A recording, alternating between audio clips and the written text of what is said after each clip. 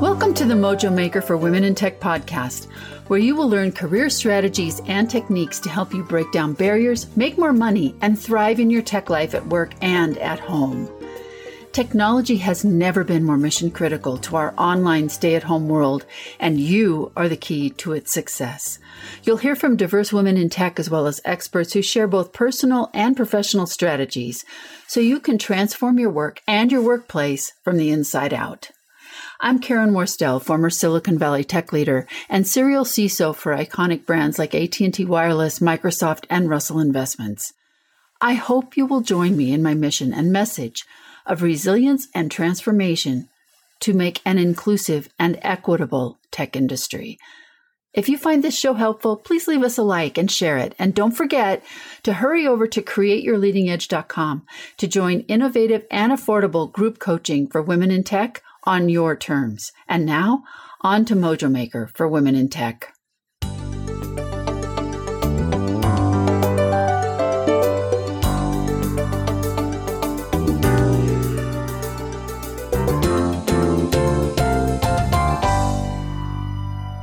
My guest today grew up in small-town Iowa as a biracial first-generation Afro-Latina American and has always had a strong passion for inclusion and diversity.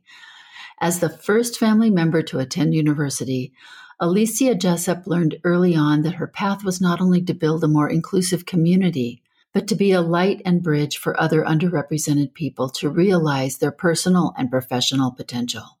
Having served in the education, startup marketing, and now technical sector with TEKsystems, the nation's leading IT services and staffing firm, she understands the nucleus of how every company thrives by emphasizing their people. With multifaceted experience and moxie, Alicia is here to help companies take a look at their current workforce, realize their talent opportunities, and create plans that impact teams individually and organizationally. Alicia has her degree from the University of Northern Iowa and is founder of the largest women in tech meetup organization based in Denver, Colorado. Join us today to listen in on our recent conversation about the impact of silence, empathy, equity, and inclusion, and why understanding all of this is so necessary and still so hard.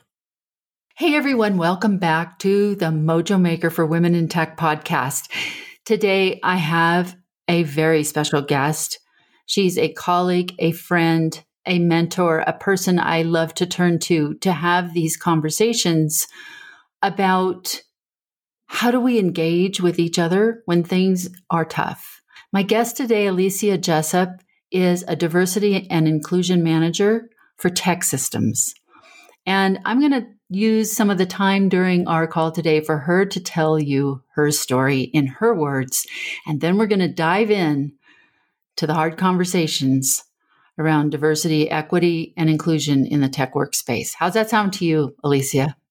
Oh, that sounds lovely. I just look forward to any time I get the chance to connect with you, Karen. I'm so happy to be here. Thanks. Oh, I'm so excited. We're going to have a great conversation. I'm looking forward to it. We didn't script this one, so we're just going to see where this goes. And it's always good. So I'm looking forward to it. So first of all, you are a diversity and equity and inclusion manager for TEKsystems. Can you tell people a little bit about the path that brought you to that place? Yeah. So I currently, the title is an inclusion and diversity manager, and supporting our Northwest, Southwest, and Canada. So really everywhere west of Colorado and then Canada. And lately, Karen, I've been getting a lot of questions and inquiries just around what it took to get into this world, into this space. And we're seeing, diversity, inclusion practitioner roles open up at such a rapid pace across our country. So I'm glad we're spending just a little time here. But, even pre-workforce and pre-me joining in the sector of technology, I say my diversity inclusion story starts in my personal background and how I grew up and where I grew up. So I am first generation by way of my mom, Mama Lydia, shout out to her, the light of my life. And she was born in Mexico, immigrated to the United States at a young age with my grandma and her brothers. And from there grew up in California.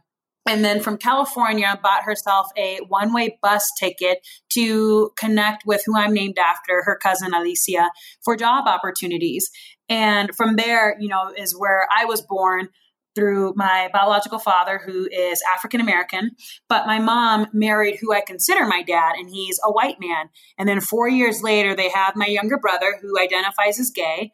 And so there we were, just this multi-dynamic family of four living in rural Iowa. There were more cows than people in my hometown. We had one stoplight, and I graduated with 47 people in my high school class. And my entire time in Iowa, I just remember, I look back at it now and say that I was just constantly being conditioned to meet people where they're at in themes around DE&I, and not really realizing that they were themes of diversity, equity, and inclusion, and knowing what inclusion felt like and what inclusion didn't feel like, and oftentimes more on the latter, or being in spaces where diversity was clearly not very present. And, that led me to my journey in college. I'm also first generation through a university lens.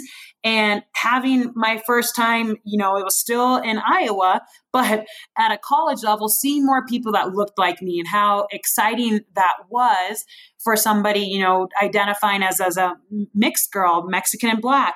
And then now I'm in college and I'm grappling with maybe not being, Latina enough for the Latino kids, and then not being Black enough for the Black kids, and jokes cracking like, oh, how do you not know this movie? How do you not know this TV show? And again, not always feeling like I had a great space. And there's a phrase for that, ni de aquí, ni de allá, not from here, not from there. And that really summarizes a lot of my being, but I'm so grateful for it, because then I get this chance to join our student government team and work as a diversity inclusion manager, eventually up to a director for our entire student body, undergraduate student body. And I think having that constant conditioning and that constant feeling really allowed me to value multiple perspectives and really engage with diversity of thought first, with human connection, because just from a data point, we didn't have a lot of diversity. So I think that is what attributed and piqued a lot of my interest. Fast forward, I graduate from university and say, all right, I actually just have to get the heck out of Iowa. I'm ready for something different. And using the best logic I had at the time, I picked the closest, quote, major city, but with the best weather. And that was west. That was in Denver. And it's only about a 9-hour drive. Heaven forbid something happened. I didn't want to be too far away from my family and my roots. But I embark on this journey, not a huge plan, ahead of me, but this tenacity and this light that felt that like that was the move that I needed to make.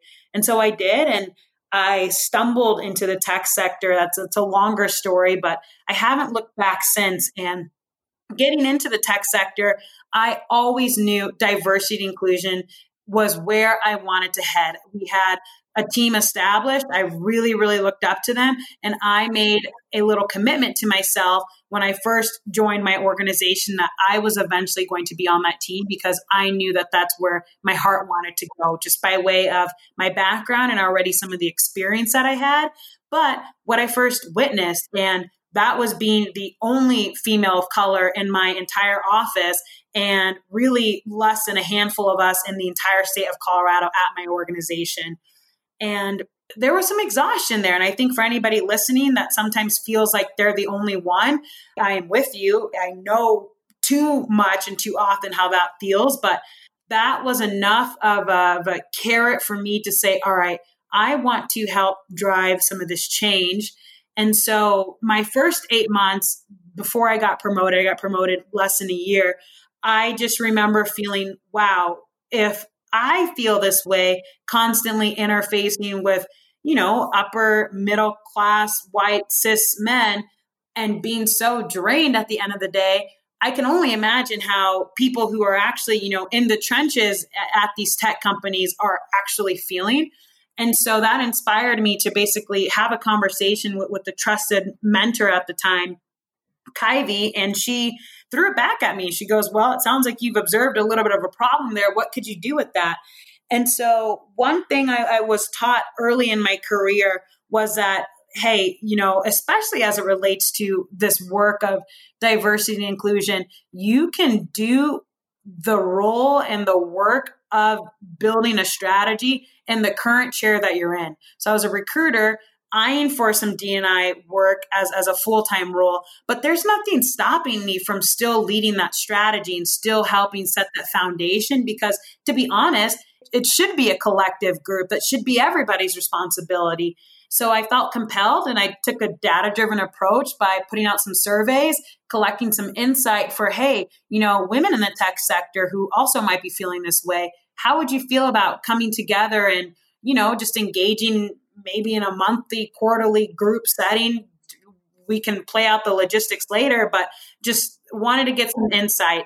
And it was very well received. And that's what launched the Women in Tech Denver meetup that I have since founded, and what was intended truly to be this small little gathering has since evolved to being the largest Women in Tech meetup in Denver, Colorado. And that group meets quarterly with just the goal of building affinity and, educating and establishing relationships for women all along the themes of technology. So that's a little bit of the journey and the roadmap that I took to where I am today. And that's working full time, of course, as an inclusion and diversity practitioner. There's so much in there. One of the things that really jumped out at me is how, life prepared you. It was almost like, in some ways, this is your gift, and you're given, I guess you could call it your sacred contract. That's, we come here with some purpose. And it seems that you have found that path relatively early, but painful parts of your childhood and your experience in school and upbringing and your college experience really kind of helped you prepare for this. So that's kind of cool.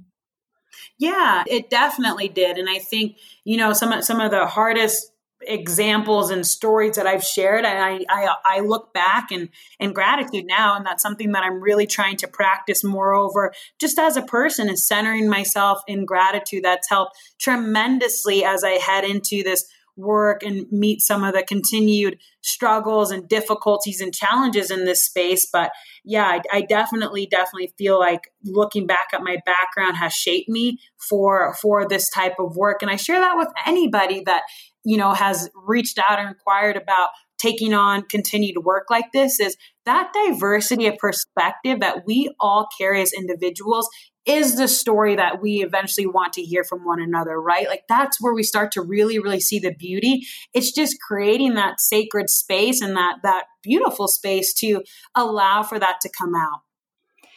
You made a comment. First of all, you have this prep that has made you so good at what you do. Not everybody has that. And I think you also said that people can do this from their own chair. They don't have to have a special role. They don't have to have a special title. They can make a difference in making a more inclusive, equitable, and diverse workforce right from where they sit.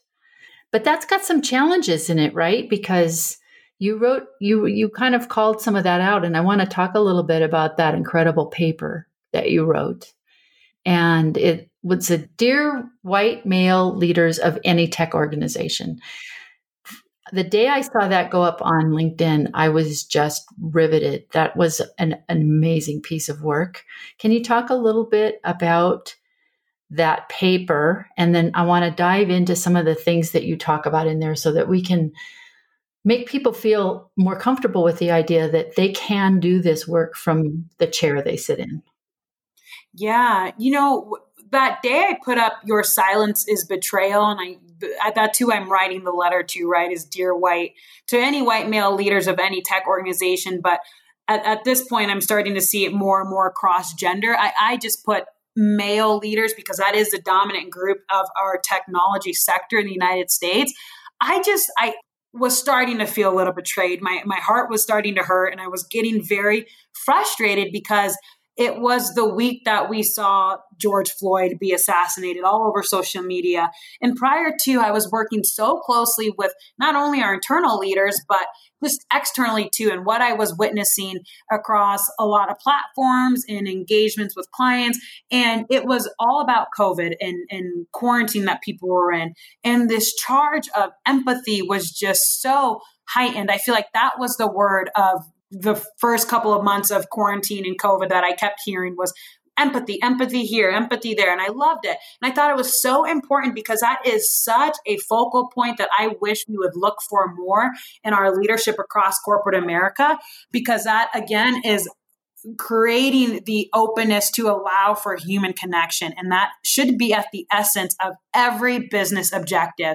And so we see, you know, some of these racial tensions and these assassinations, and you know the lady in Central Park who had, you know, placed a phone call out on Christian Cooper, Amy Cooper, and I just was getting angry because what I thought would be met with empathy and concern and care was actual silence, and I just didn't understand because I thought, you know, we had seen so much and so many beautiful moments from leaders across the country and all types of tech companies come together, that here we have, you know, a different set of huge issues starting to pop in and pop out, and no one's saying anything. And so I just started to put together, listen, you know, what is it that's making this so hard to approach? And I understand, right? We have been so trained,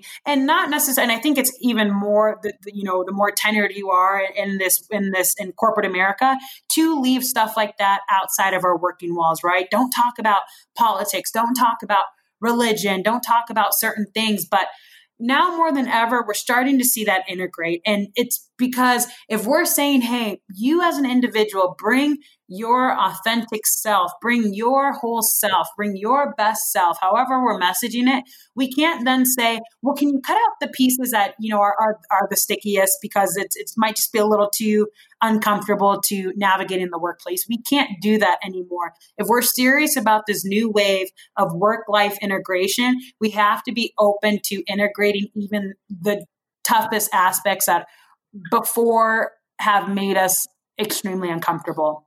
You put a couple of things in your article where I just want to highlight those. And if anyone hasn't read this, please go get a copy, download it, and read it. Because you kind of call out, and I would say any tech leader, anyone who's holding silence as their preferred strategy, that's who this letter's for. Doesn't matter what their gender might be, right? Yeah, at the time, I was very, very intentional because that's where I was seeing the bucket of silence come from. And noting, you know, who currently holds the majority of tech leadership positions. Yeah. Yeah, by far. By far. Well, that's a whole nother podcast. But, you know, the idea is people will carry energy for the things that they feel like they can carry energy for. And then what I think you're talking about here is the energy just didn't happen. Like and silence was the result. People didn't carry the energy and didn't engage. And you and I've kind of bounced around a couple of ideas about that and what needed to be done with it. You have some specific suggestions in here, like holding space, which I love. That's one of my favorite words or favorite phrases, but it's so hard for people to do. They don't know how. You find that to be true? I do. And I think, you know, when I say hold space, and I maybe you can add to this too, Karen, because as always, your insights just continue to help and shape and shift me personally. But I'm not suggesting, and it would be absolutely inappropriate for me to say, absorb the emotions of your people, absorb the feelings of those around you. That is not what I'm asking. But as a leader with the influence, with the authority, with the power, I think it is your responsibility to provide the guardrails in which that space is held for people to flush out and put out those authentic feelings, because again, we're preaching, bring your authenticity into the workspace. and us to filter to the top what is going to best serve then the organization for us to move forward through our strategy of diversity, equity, and inclusion. That's what I'm saying. And I think that's difficult, and I think that's challenging. And, a part of it is just maybe a miss that we've had in corporate America on really heightening the emotional intelligence over, maybe the technical capacity of responsibilities the higher up in management and the higher up the food chain we go. But it's something that we need to start prioritizing now. And I think current leadership has that potential to do so. Yeah. Well, you say your silence sends a signal of I put your output above what goes into your input, right? And essentially, I think what we've done is we've created a workplace that's incredibly transactional. And people come into roles in the tech community and elsewhere, and they're not necessarily evaluated for that role on the basis of their sheer people skills and handling things like conflict or handling things like emotional trauma. People don't have a trauma-aware culture, and we don't have trauma-aware workplaces for sure. And that's starting to change in some areas. Portland, Oregon has some really incredible stuff going on there, which I think is worth looking into. But I want to talk about holding space for a second, because you also said another thing that's really important, is that people don't have to holding space means exactly that. Hold the container. A container is a container, not necessarily getting mixed up, especially in what's in the container. So maybe an example would be better, because so much of what you say reminds me of what chaplaincy training programs try to train chaplains to do. And the two things that they really have to train chaplains who self-select into that role, by the way, they're not managers of a tech organization, is holding space for all kinds of circumstances. And the second one is empathy. And both of those things in your letter just kind of jumped right out at me as how important those as critical leadership skills. But they're hard. We talk about equity being hard. Equity's hard. We don't hold space for one another. In particular, we don't hold angry space. We don't hold space for people to express their anger without allowing ourselves to get angry or get triggered or get pulled into it. That holding space just means let that person be there. And when I had a case, which I won't get into a lot of details, but I had a spouse whose husband, but as I was a chaplain at the VA, her husband was dying. He had always been a take charge kind of guy. This was such a major trauma for her, major disruption for her in her life, to be losing that take charge, in control part of her life, that she became incredibly angry. My first response, which was a very rookie response, was to try to make it better. And that was exactly the wrong thing to do. And my supervisor was the one who really helped me see that. And she goes, you know what? That was like an incredible missed opportunity. You needed to hold space for her. If you can't hold space for her to be angry, who can? Right? Yes. And sorry for that little background. I just wanted to get I was trying to think of the best way to take that and parlay it into, okay, from a leadership piece, when we're looking at the difference between empathy and sympathy, how can that basically foster out, right? And I love that story because a couple of things. More often than not, you are choosing that route, right? Like you chose to get into that chaplain piece. Oftentimes, when we look at our tech sectors, leaders are choosing to climb the ladder. There's a couple of cases where you just get tapped on the shoulder and you're being asked to go in. Sure. But look, a majority of the time, it's, hey, this is an objective you have.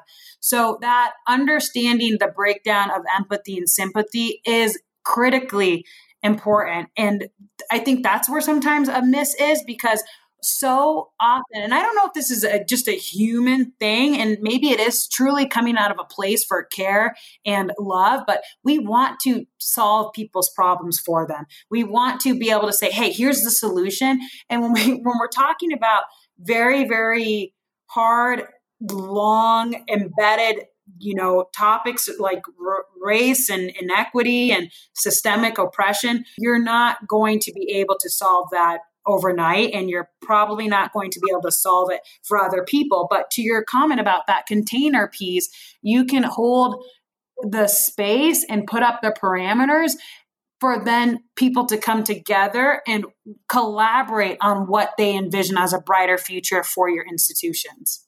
Yeah. The empathy sympathy thing. I gave a presentation to a room full of professional pastoral care providers. And one of the things that really struck me was how little they understood the difference between sympathy and empathy. My favorite, and you know this, my favorite example is Brené Brown, where she talks about sympathy drives disconnection, empathy drives connection. And here's what's so hard about holding space and empathy, in my opinion.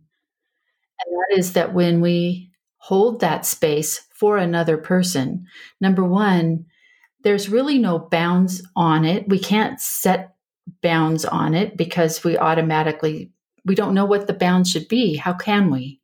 We have to be able to allow them to have the space to process what they need to process. So that's, first of all, scary because we're not in control. And the second thing is we want to fix things because empathy requires us to feel the feeling that the other person is experiencing from the depth of our own experience. So if they've got a really painful thing going on, in order for us to empathize, we have to step into that pain. And none of us want to do that. We'll try to fix it. And what are we really fixing? We're really fixing our own pain, not the other person's. And so it's never helpful. No. Not only is it not always helpful, it's not necessarily productive, right? And I think when I think about empathy, it's being able to understand, but you don't necessarily need to share them. And I think that's where some of that just genuine human connection got lost, and maybe where I was getting so hurt, coming into that transition of COVID, everything being about COVID into everything being about some of the racial injustice that we're seeing right now in America and really our world. And I got frustrated with leaders across the board in the tech sector because I am not asking you to share them, but I think it's important. And again, your responsibility to be able to understand. And that's where I was really intentional about making some business comparisons with that, right? If you are a tech organization and you've got a client that you are serving, they've got business challenges. You're not going to necessarily always share the same challenges, right? And that's not your responsibility, but your responsibility is to be able to understand their business challenges to then put in proper solutions to fix that. I love what you said in the paper, use your words to drive action, and don't just use your words to do what I call a spiritual bypass, which is like the worst thing ever. When somebody's really comes to you and they are in pain and you say, well, my thoughts are with you, that is such a bypass.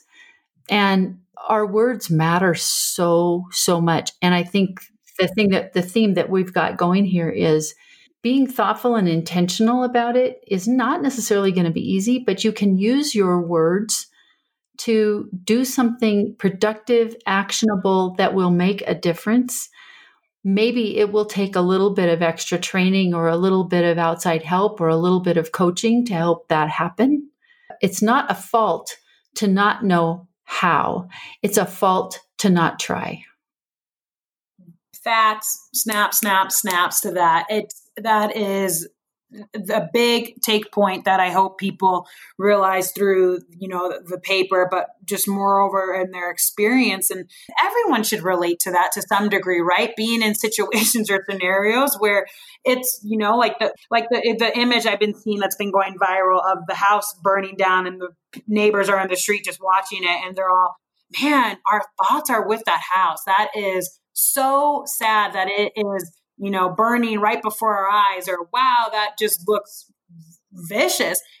We wouldn't do that. So this is another example to how our words are not going to just suffice. And that was another thing that was really eye-opening to me, was the amount of messages I received from people at the beginning of this around just the guilt that they were harboring.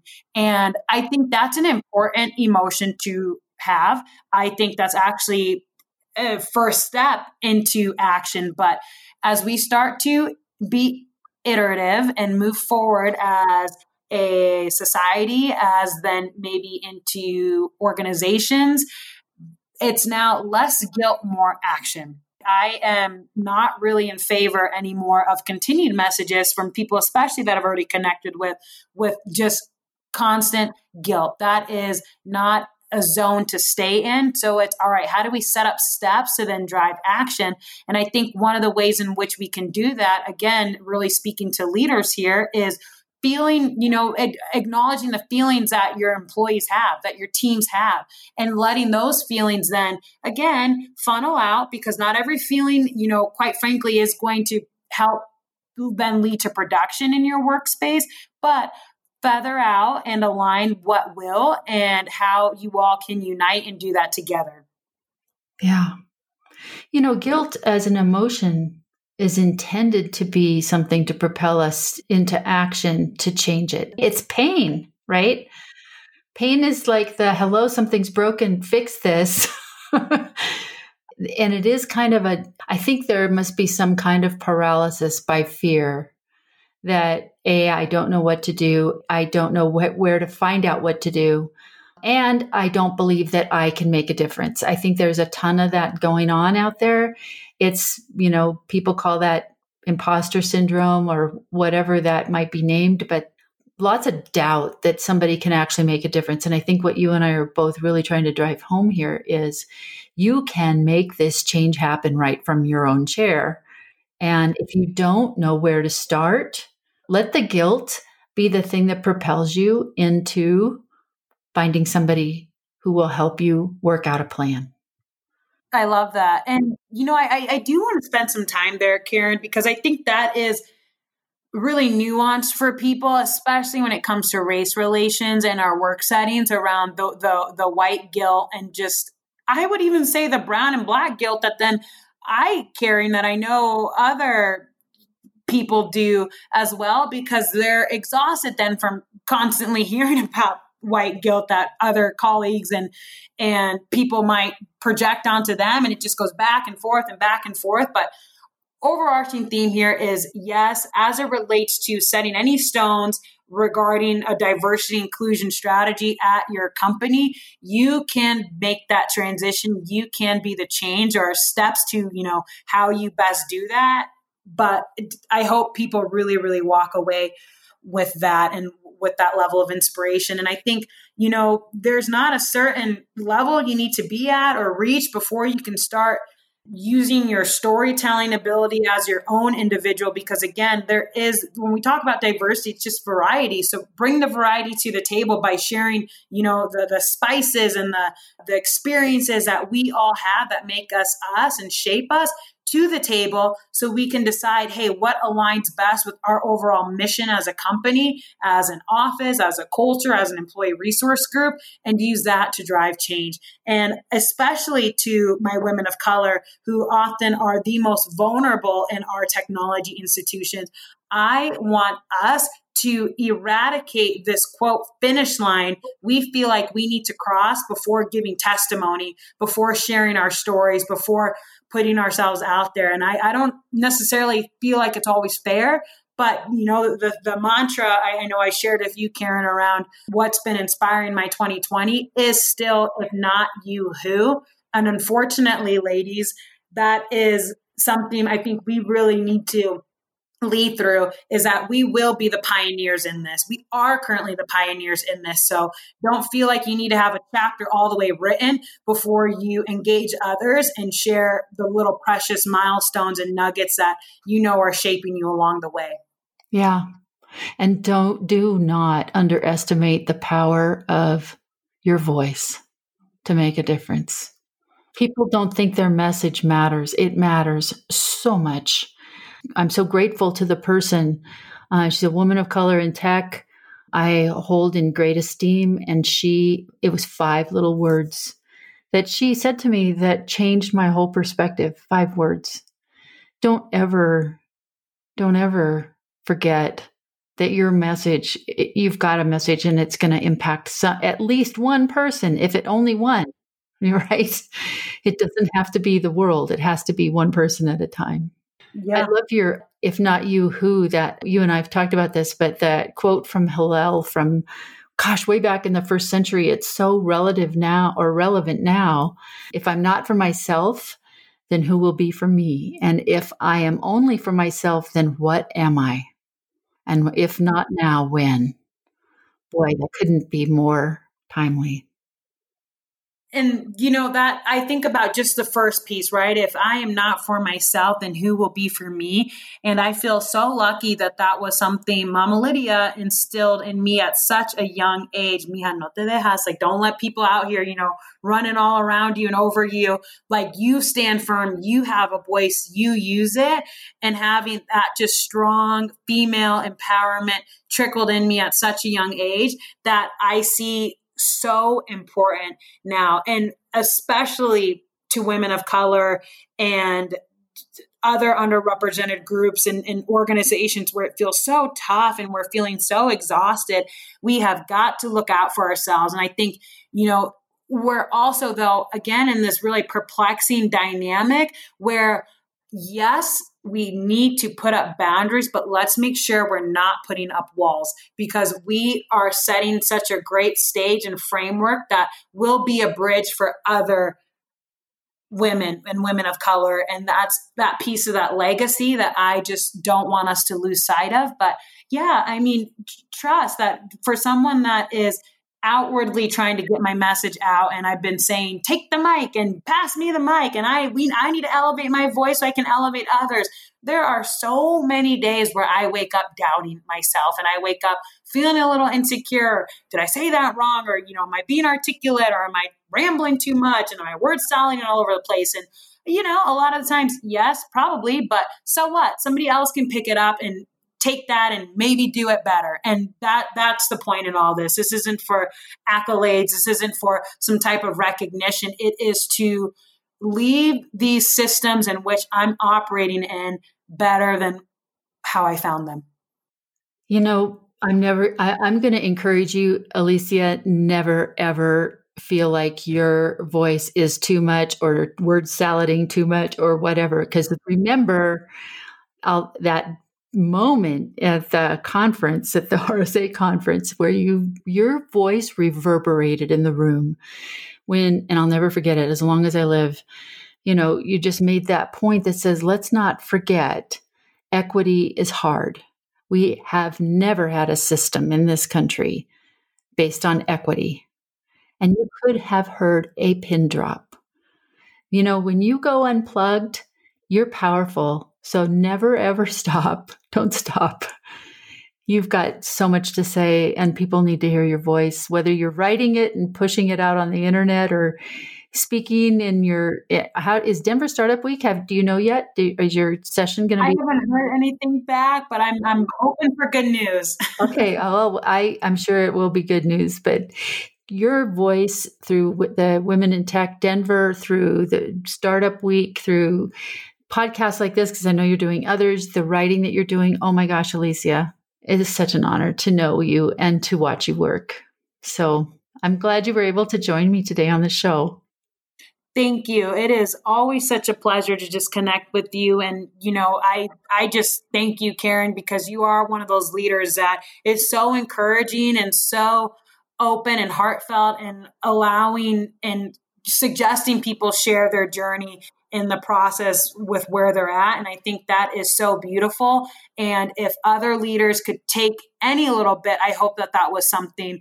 And I hope that that is something, is that, hey, we are literally trying to do this work as we speak. There is no perfect guidebook for how to create systems that are more equitable, that will then in turn create and harvest diversity, and then also shape environments where inclusivity can exist. But let's bounce ideas, let's collaborate, let's share our wins, let's share our lows, and really, really be stringent and intentional in that when we leave our spaces, we can turn around and say, hey, I shaped it. Maybe not as much as I would have liked, but I rounded out some edges that the next person come in and take on and appreciate just a little bit more. Perfect. I can't wait to do this again with you. Let's come back and revisit in a couple of months and see where things are sitting and talk about this some more, because I know this is moving very quickly and there's a huge volume. So let's do this again soon. Absolutely. Thank you so much, Karen. Thank you. See you soon. That's it for today's show. Mojo Maker for Women in Tech podcast is part of the ecosystem of knowledge sharing and affordable group coaching to help reverse the trend of women leaving tech and to help diverse women in male-dominated industries get the visibility, opportunities, and compensation they deserve. Be sure to check out our 5-day challenge by visiting us online at createyourleadingedge.com. Like what you hear? Subscribe, share, or leave a review wherever you listen to the show. We'll be back again next week. Be well, stay strong, and remember, be an ally.